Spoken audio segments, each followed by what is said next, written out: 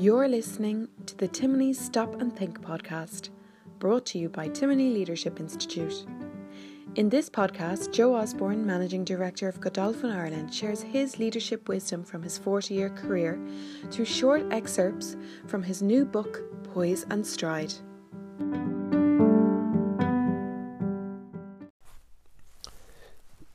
Name changes. Before we listen to someone else's words, we read their name, notice their appearance, and hear their accent. We shouldn't let those impressions influence us, but we do. In many cases, we have made a judgment before a full sentence is spoken. It's called prejudice.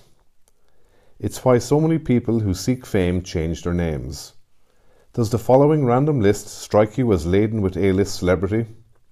Farouk Bulsara, Carlos Estevez, Demetria Goines, Reginald Dwight, Declan McManus, Maurice Micklewhite, Alfonso de Brusso, Alan Konigsberg, and Jennifer Anastaskis. Known by their stage or screen names, they certainly have more recognition and appeal. Freddie Mercury, Charlie Sheen, Demi Moore, Elton John, Elvis Costello, Michael Caine, Alan Alda, Woody Allen, and Jennifer Aniston. Find a time to watch Searching for Sugar Man, which won a Best Feature Documentary Oscar at the Academy Awards. It is a story about Jesus Rodriguez, an American folk singer who sold only a relative handful of albums back in the 1970s. His lyrics were insightful and powerful and delivered with conviction. His commercial failure was attributed to his Mexican name and Mexican looks. As a social commentator, his work rivals that of his contemporary Bob Dylan and, with the benefit of hindsight, was more challenging. If Bob Dylan had remained Robert Zimmerman, would he have scaled the heights he did, or would he have languished with Jesus in the basement of obscurity?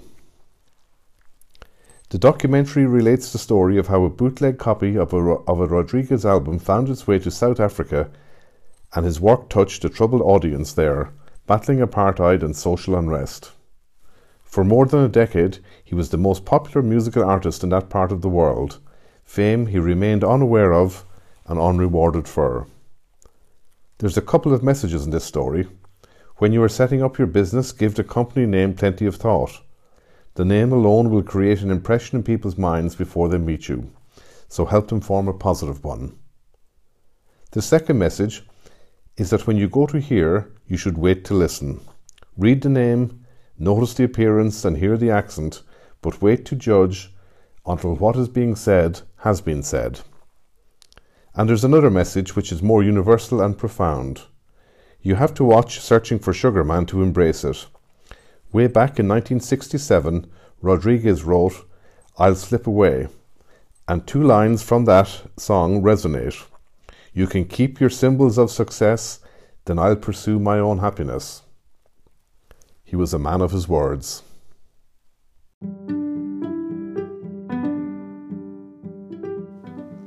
If you would like to buy a copy of the book Poise and Stride, you can do so by emailing poiseandstride@racingacademy.ie or from Woodbine Books via their website www.woodbinebooks.ie.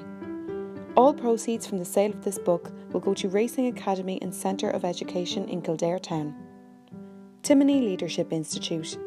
Better people, better organisations, better society.